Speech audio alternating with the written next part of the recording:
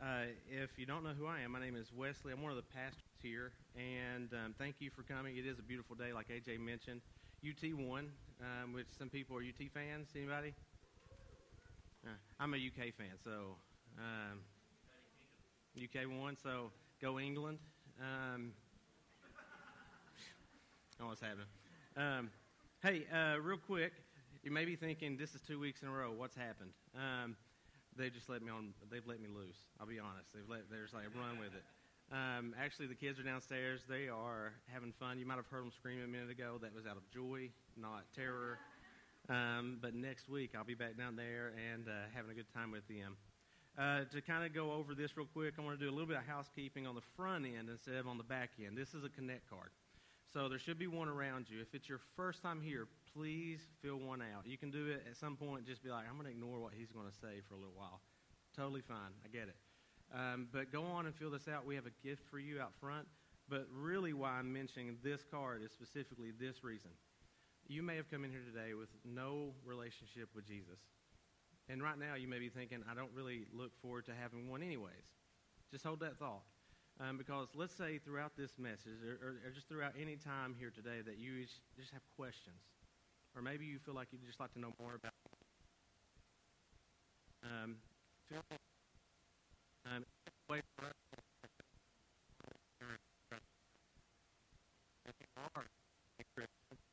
I would encourage you to fill this out for this reason. If you're not in a life group or if you're not volunteering here, I would urge you to be in one of those two.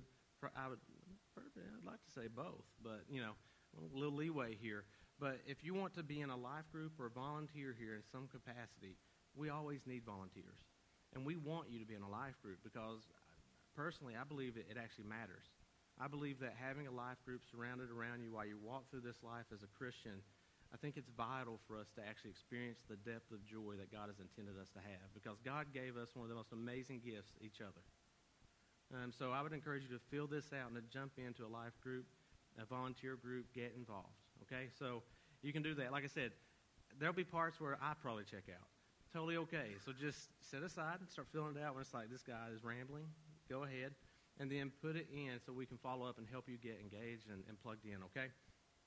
Other than that, I'm going to pray. So I'm going to ask you a couple of things while I pray. I'm going to ask you to pray for me. I'm going to pray for you. And let's just see what it is that God has in store for us today, okay? Let's pray.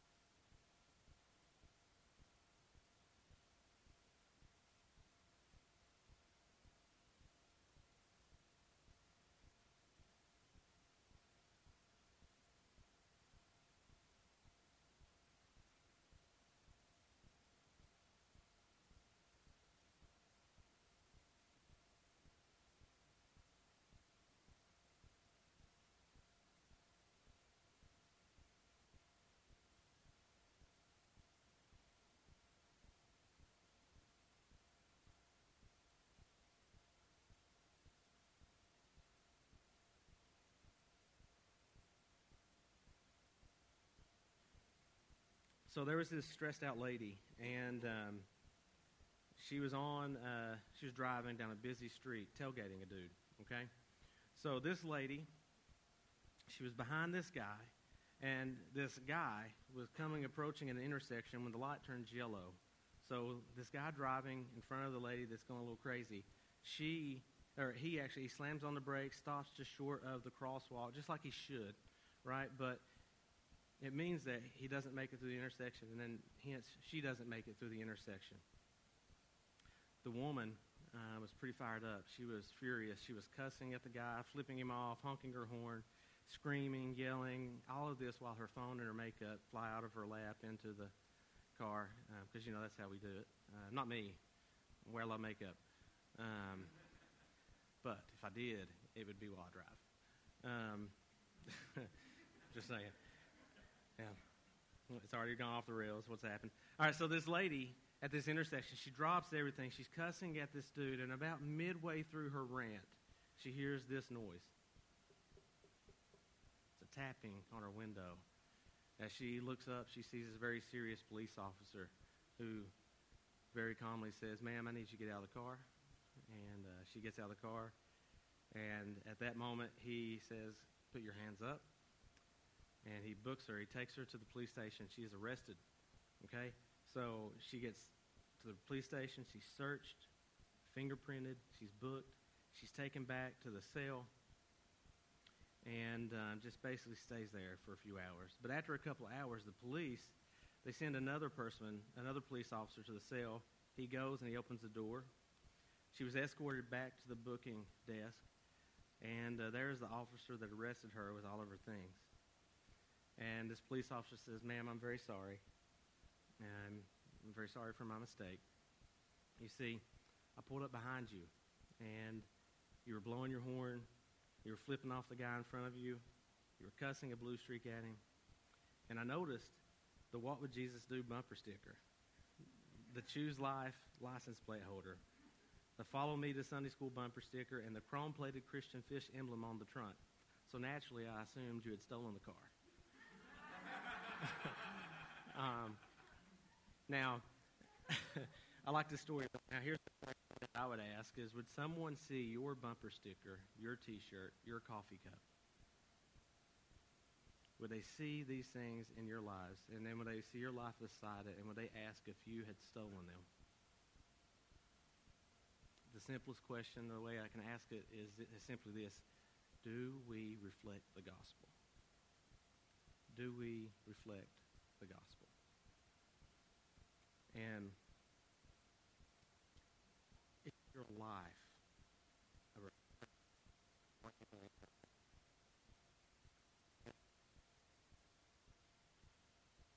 has your life been so transformed that your existence, your purpose, everything about who you are, your reality, it reflects the servant king, Jesus?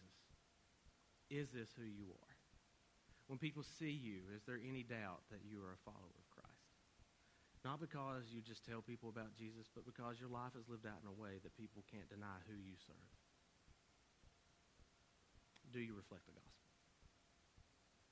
You see, here's where it comes in.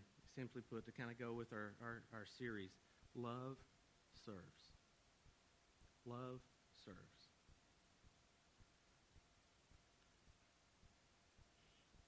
Love in action, serving other people. And we're going to see a story here. And our prayer is that we go on this journey together, that we get what's happening here, and it comes so deeply into our lives that we would leave this place differently.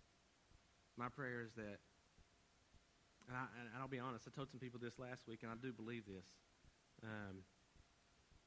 I believe we are called to be an impact, a people of impact in Oak Ridge.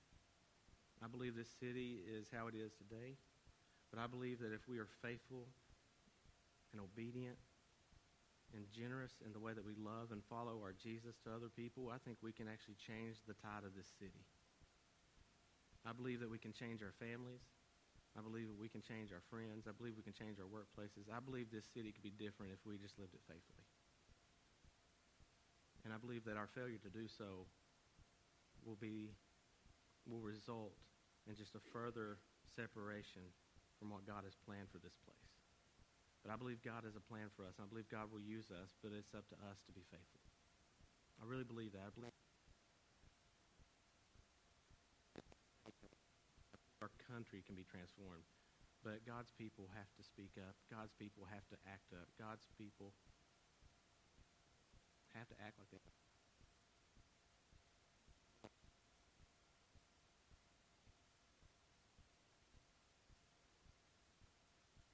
Chapter 6.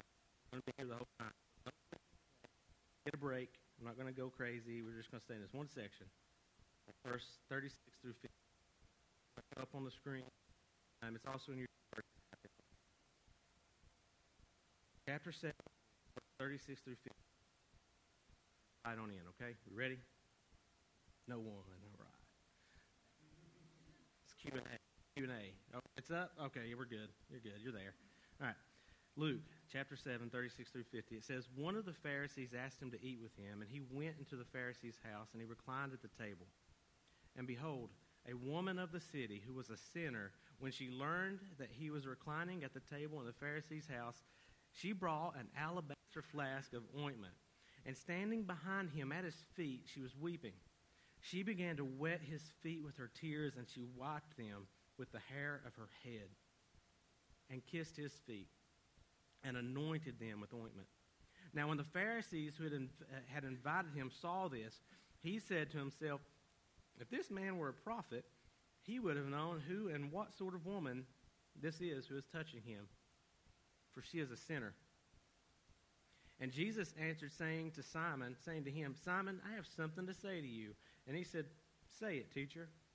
Now, a certain moneylender had two debtors. One owed 500 denarii and the other 50. When they could not pay, he canceled the debt of both. Now, which of them will love him more? Simon answered, the one, I suppose, for whom he canceled the larger debt. And he said to him, you have judged rightly. Then turning toward the woman, he said, Simon, do you see this woman?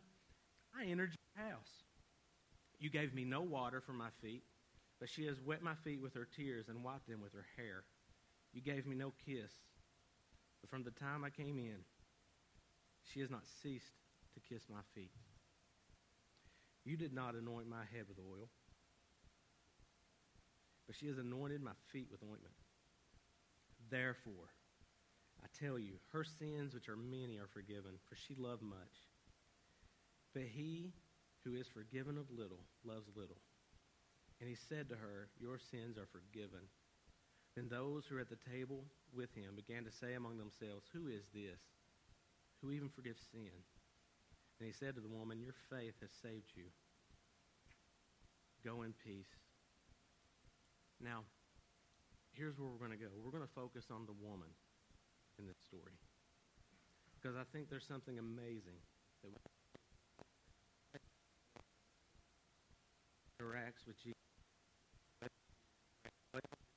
Everything about this woman's story in this moment, it paints an amazing picture of love in action for us. So we're going to focus on her. So let's involved, right? Like, who are the players? So here are your players involved. You have Jesus, right? You have the Pharisees and his family friends, his household, the people that were in the Pharisee Simon's house. And you have this woman of the city. This woman of the city.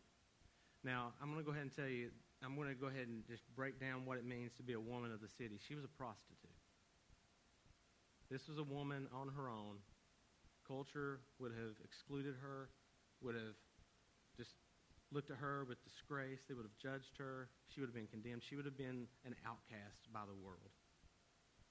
This woman of the city, this prostitute. These are your main players, okay?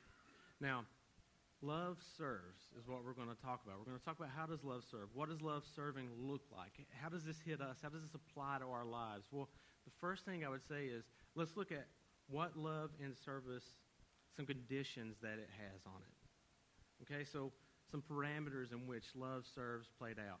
It is humble and bold. It serves humbly and boldly.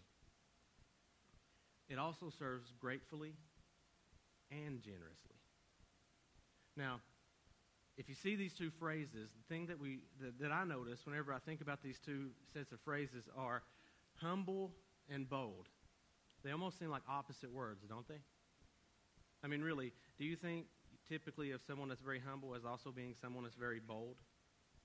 You typically think meek, meager, quiet, reserved, or something like that. And then you think bold, you think arrogant, right? But I want you to see how these two phrases are actually complementary. And the same goes with gratefully and generously, right? These two are also somewhat, there's a little bit of tension in the phrase, but here's how we resolve this. Okay, the way this is resolved is, I want you to think about this. In our humility of who we are, in light of who God is, God's mighty love and grace at work for you who don't deserve it, who I don't deserve it. Like, in my relation to who God is and who I am, I have no other posture but to be broken by my own sin, to be ashamed of what my story tells, to think of my past, and I can think of all the ways in which that I should be excluded from the love of God, yet he has chosen to love me. Maybe you have a similar story. I don't know. But what I do know is in this sense of humility before the Maker, before the servant king, before the God of all is, right? This sense of humility, it leads us to also be bold because of his goodness. Like when you know how undeserving you and I are of love, yet we receive it because of his grace, it's hard not to scream about how good he is to us. Like, I will be bold because of how humble I am. I'm humble because of the love he has for me, and I don't deserve it, yet I'm bold to share and boast about this king. Humble and bold. Grateful and generous. Now, I want you to think about this. You go to a restaurant, right? You sit down at the table. Like, they bring you extra gravy for your potatoes. You have, like, a large steak right here in front of you. The service is exceptional. Like, you're very appreciative of the way that the waiter or the waitress has served you in this moment. What do? Do you tip well? Right? Because when we're grateful for things, we tend to want to be generous in reciprocation, right? We want to give back in a way that's absolutely generous, right? You go to Starbucks. Someone, you order coffee. You're going up. You get your coffee, and I'm like, here, I need to pay you. Here's my debit card. And they're like, no. The person in front of you paid it forward. They actually paid for your bill. What do? All right, pay for the next one, right? Pay. I like it. All right. So, yeah, you continue to see how gratitude fuels generosity. Now, one of the negatives, and I'm just going to give you the same spiel I told the first group, because this is not sermon right here. This is just extra. If you go to a restaurant today and someone waits on you, even if it's terrible service, tip well, right? And here's why. Anybody here ever been a waiter or a waitress? What are Sundays like? Right? Why? Church folk, right? Right? Now, let me ask you this. Who should be the most generous people on earth when it comes down to someone serving them? Church folk. Yeah, John Miller. No, I mean, in all honesty, right? Church folk. But we're known. I used to work in a restaurant. Hated Sundays because it meant I was not going to get paid. I mean, I was going to get paid just the minimum or whatever the salary was back then. What I knew was those church folk were going to come in, be rude, entitled, and not tip. So this isn't related to the sermon. This is just me saying tip well, be a blessing. Wouldn't you rather be known as the church people, and then what that actually meant to a Sunday at a restaurant? The most graciously generous people. Even when I screwed their lunch up 17 times, they still looked after me. Because the reality is you don't know that person's story.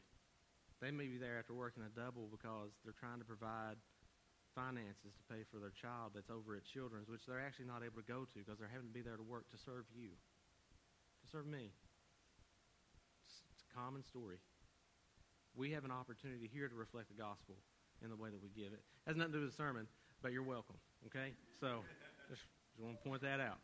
All right, so humble, bold, humbly and boldly, gratefully and generous. This is the love that should actually be very common to who we are as Christians, okay? This is who we should be. Now, Christian love on its own, Christian love is humble, it is bold, it is grateful, and it is generous. Like, this should be a descriptive statement about what Christians look like, what you look like. If you claim to know Christ, listen, this should be who you are. This should not be who I am on Sunday mornings. You meet me on a Wednesday, hopefully you'll realize that I'm the same guy on a Wednesday and a Sunday. It leads to some sketchy statements that I make on a Sunday. However, you're going to get who you get. This is what I hope my life looks like. Humble, bold, grateful, generous. Some of us understand this, honestly. I mean, like, some of us, we volunteer here, don't we? And we do it well. We volunteer away from here, don't we? Now, when we volunteer, what I hope and pray is very evident in your life and in my life is that when we serve other people, it's not because we have to, but we get to. And there's a difference. There's a difference because when we get to, we realize that this is an opportunity to love someone else in the way that I serve them, from the way that I run the sound or the lights, from the way that I actually greet people at the doors, from the way that we make coffee, from the way that we take up offering, from the way that we sing, from the way that we preach, from the way that we have people dealing with our kids, right? And some of our kids really it's dealing with them right now, right? Let's just be real. Let's call it what it is. They don't look at it like they're dealing with our kids. We look at it like an opportunity to love your child because your child deserves every ounce of love within my heart. I'm excited to get down there next week. I miss them. I don't miss the germs. I'm going to be honest. That's the one part that I'm not really a fan of. But other than that, I miss this because this is an opportunity to love a child. And I want to take it. I want to take it. Now, for one, if you volunteer, thank you. Thank you for serving. It's a blessing to me. If you don't see lives that you impact on a weekly basis, let me tell you of one in particular. Mine. The volunteers here are so amazing. It impacts me every single week as I see people giving up time, coming early, serving alongside each other, impacting people. Our volunteer, wherever it may be, is as vital to the gospel communication as this. I told the story before, and I think I've shared it in here on a Sunday before, but the reality is one of the most meaningful moments in my life here at Ridge Church has been when Rusty Sampson met me at the car with an umbrella in the rain so I could help unload my kids. One of the most meaningful moments to my walk in faith at this church was not from a sermon. It was from an umbrella. The guy holding the umbrella. Because he shared the gospel then. And we do that every time we open the door, every time we make a cup of coffee, every time we give out a Ridge Central gift, every time we're with a kid, we're being the gospel. So thank you for impacting me. So Jesus in this moment, listen to this, Jesus in this moment, he told a story. All right? Now, Simon, if you'll notice, Simon did not serve Jesus in this, okay? Culturally in that day, what would have happened is you go into someone's home as a guest, then they would have washed your feet. They would have done all these things that Jesus essentially calls Simon out for. You didn't do any of this stuff. Come on. That's like someone coming, you coming over to somebody's house or someone coming to your house and you don't offer them sweet tea. You're not in Tennessee, right? You automatically offer somebody a drink, some water, you want a snack. This is just common. Simon actually left all of this out. All right? Now, check this out. He left all this stuff, yet this woman, what was her name? Does anybody know? We don't know. We actually don't know. Just an unknown prostitute. An unknown prostitute. Don't know her name yet. Listen to this, what we do know about her. She came, washed his feet with her tears. She kissed them. She dried them with her hair. She anointed him with oil. This unknown prostitute didn't stop with the minimum, but she went above and beyond just to serve Jesus, to show her love for him. Something really powerful about the fact that we don't know her name, ain't it? Have you ever felt like a nobody? Like people don't know your name? Or your name's not worth knowing? She's in the Bible. We're talking about her 2,000 years later because she matters. And you matter. You matter. Even if we feel like it every day. You matter. You matter to God and you matter to us. This is the gospel. The good news is that you have value even when you feel empty or worthless. That is what's amazing about God. He sees what the world would say is unworthy, and he says, no, that's mine. There is no price tag. In fact, the only thing that I will pay for it with will be my life, my son. I like this fact that her name's not mentioned, because there are days when I feel like a nobody. Yet to God, I'm somebody. And that means something to me.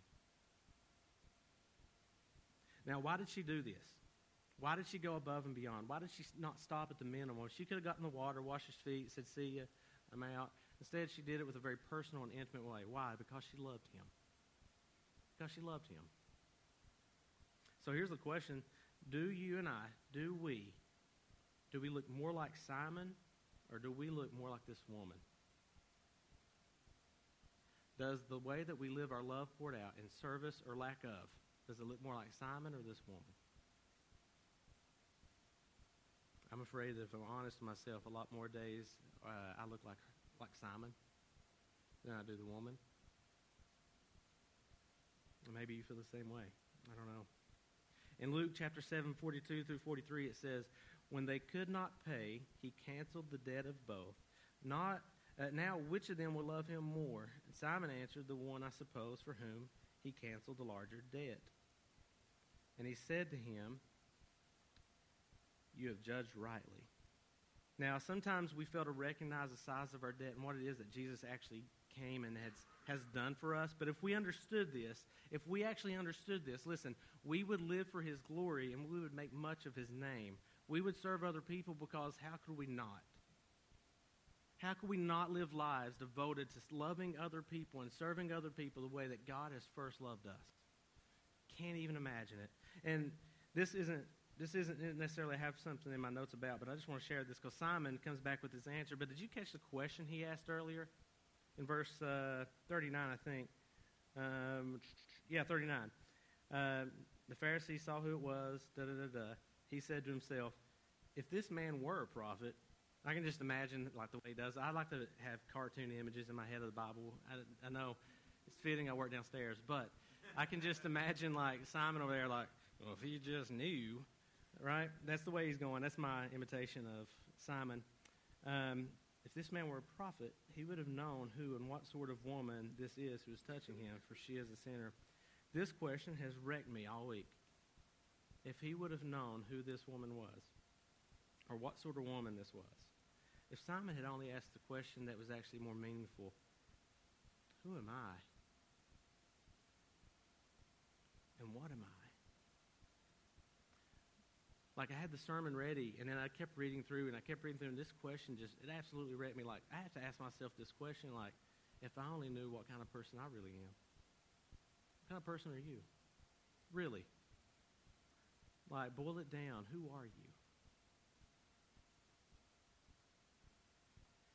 Because it's in this question we can find the freedom to the definition that God gives us. Because if I define it in reality of who I am a sinner. I am broken. I am unworthy. I have flaws. I am not perfect.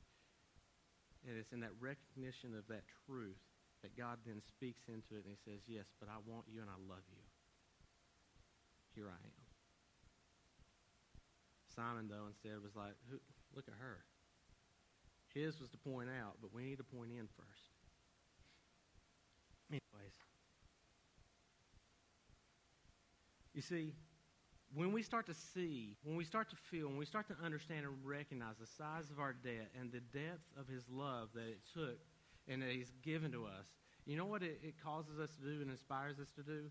One word is worship. Worship.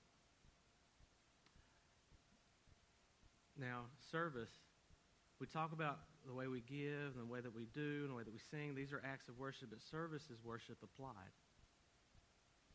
You see, we should be and want to be servants of all people. If we had that reality, though, we wouldn't have volunteer shortages here. We wouldn't see people on the street that are in need or that are hurting, and us with the capability to actually make a difference in this person's life, walking right by as if we can't see them. Like these wouldn't be issues, but they are. And I think the deeper reality when we think about service as worship applied, so is lack thereof.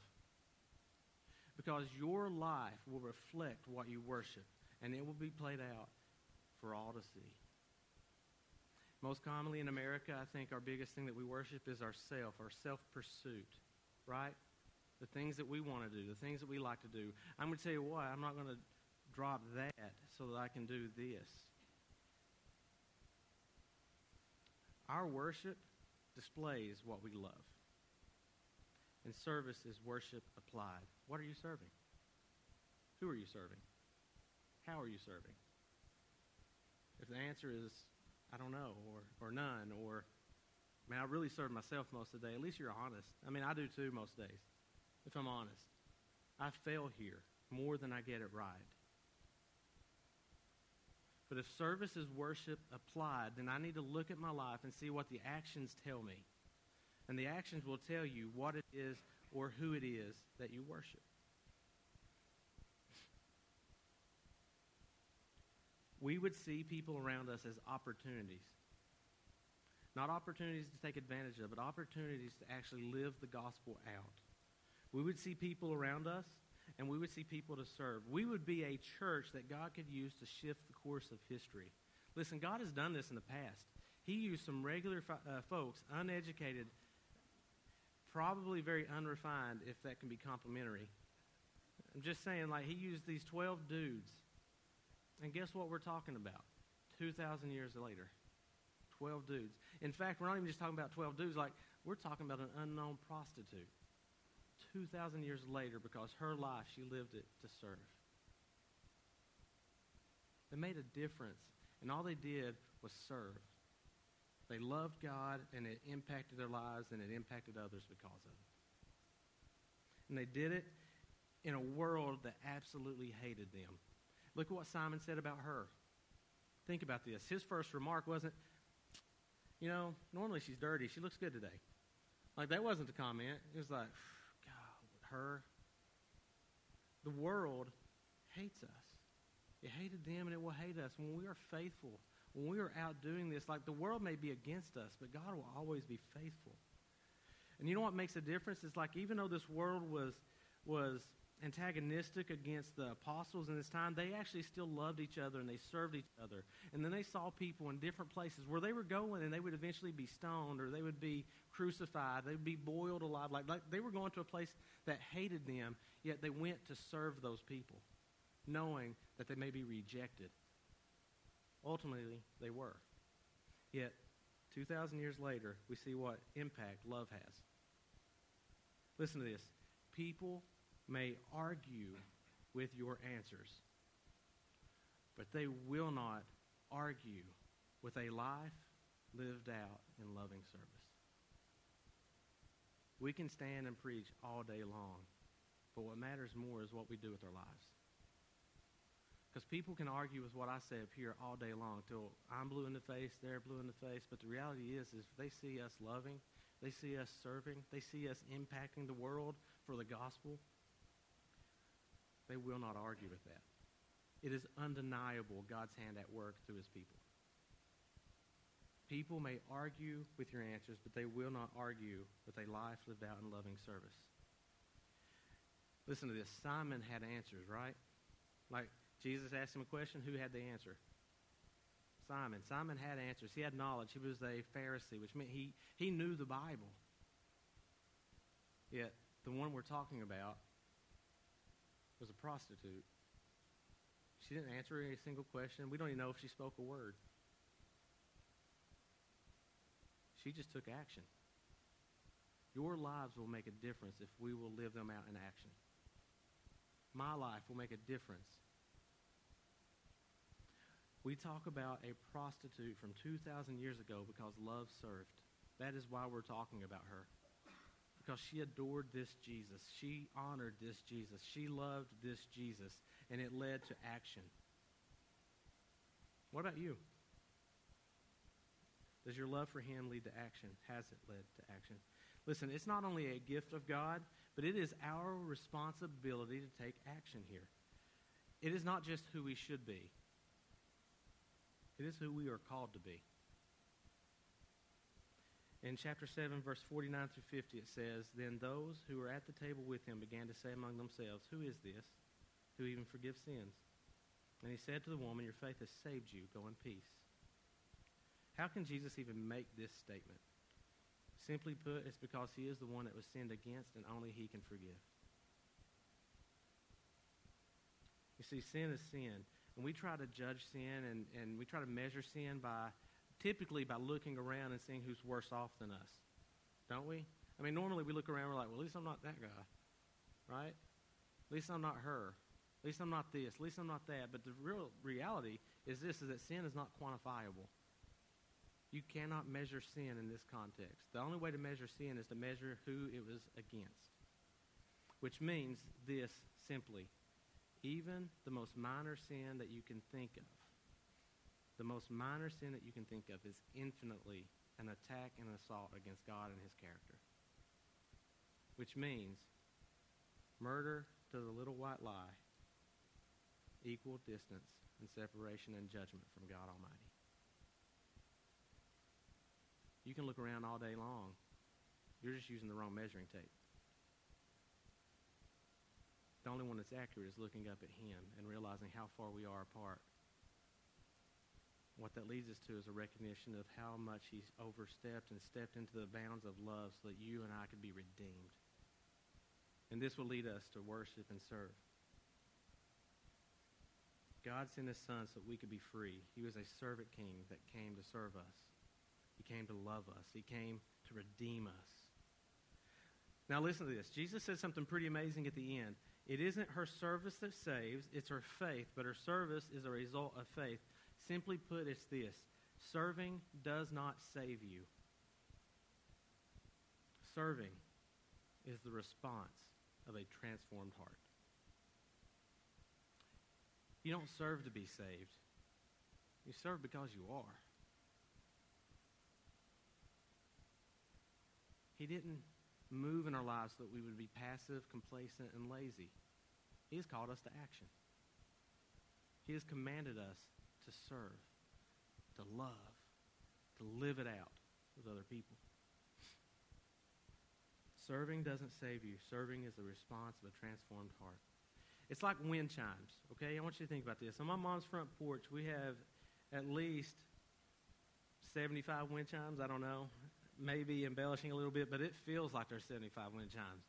You can almost see a view, but the chimes are right in front, and then there's one tree.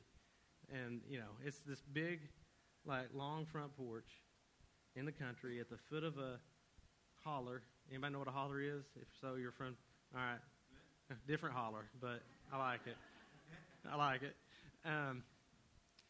My mom lives at the entrance to the holler back home, and these wind chimes, the wind is blowing, and you can hear the sound. And what's amazing is this, is I know that the wind is blowing because the chimes announce its presence. I know the wind is blowing because the chimes announce its presence. You see, the world will see Jesus when they see us serving out of an overflow of our hearts. We have this table here, and we have one in the back, and this is where we're going to participate in communion here in just a moment. And the Lord's Supper is pretty amazing. Do you know why it's pretty amazing? I'm going to tell you. The Lord's Supper is pretty amazing for this reason. Jesus died on the cross and was resurrected from the grave so that you and I could have hope, so that we could be free. He did this in the most ultimate display of love and service. You want to talk about what love looks like in action? It looks like one that would lay down their lives for their friends. It looks like one that would lay down their lives for their enemies. It looks like one that would count the cost and still say, I'm doing it because I love you. And we have these crackers and this juice, and the bread is a representation of Jesus' body that was broken for your sin and for my sin. And the juice is a representation of the blood, which it cost. His blood was poured out so that our sin could be clean. We get to take part of this, and we get to think of him, and we get to remind ourselves of how good and how glorious and how amazing and how kind, how generous and how loving this King is that came to serve you and to serve me.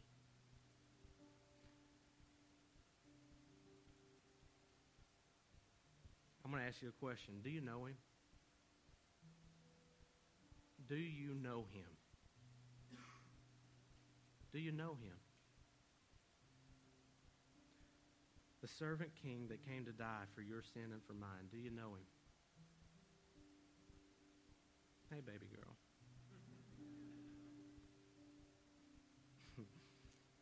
If you don't know him and you want to, just ask him. God, I want to know you. That's it. Just tell him. He'll take care of the rest. If you have questions, I'll be up here. Bobby is the short, bald guy.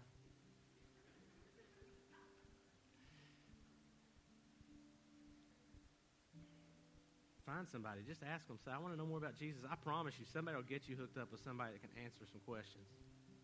It's that easy. Now, for the Christian, I would ask you this. Does your life look like Simon's or the woman's? Are you living a life in faithful service? Is your life overflowing in service to others because of the great love that God has put in your heart? He did not call you to do nothing. He called you to serve. He called you to love, and He called you to live. Our lives reflect what we worship. Are you following Jesus, the King that came to serve? You know, the amazing thing with wind chimes is this. This is really cool how wind chimes work. When wind chimes blow, or when wind chimes are hit by the wind, what does that tell you? You hear the sound, you hear all the stuff. It tells you that the wind is blowing, right? The opposite is also true. When the wind chime sits silent, there is no wind.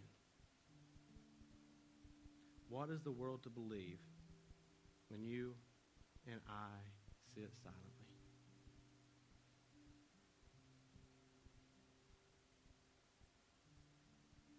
Love serves.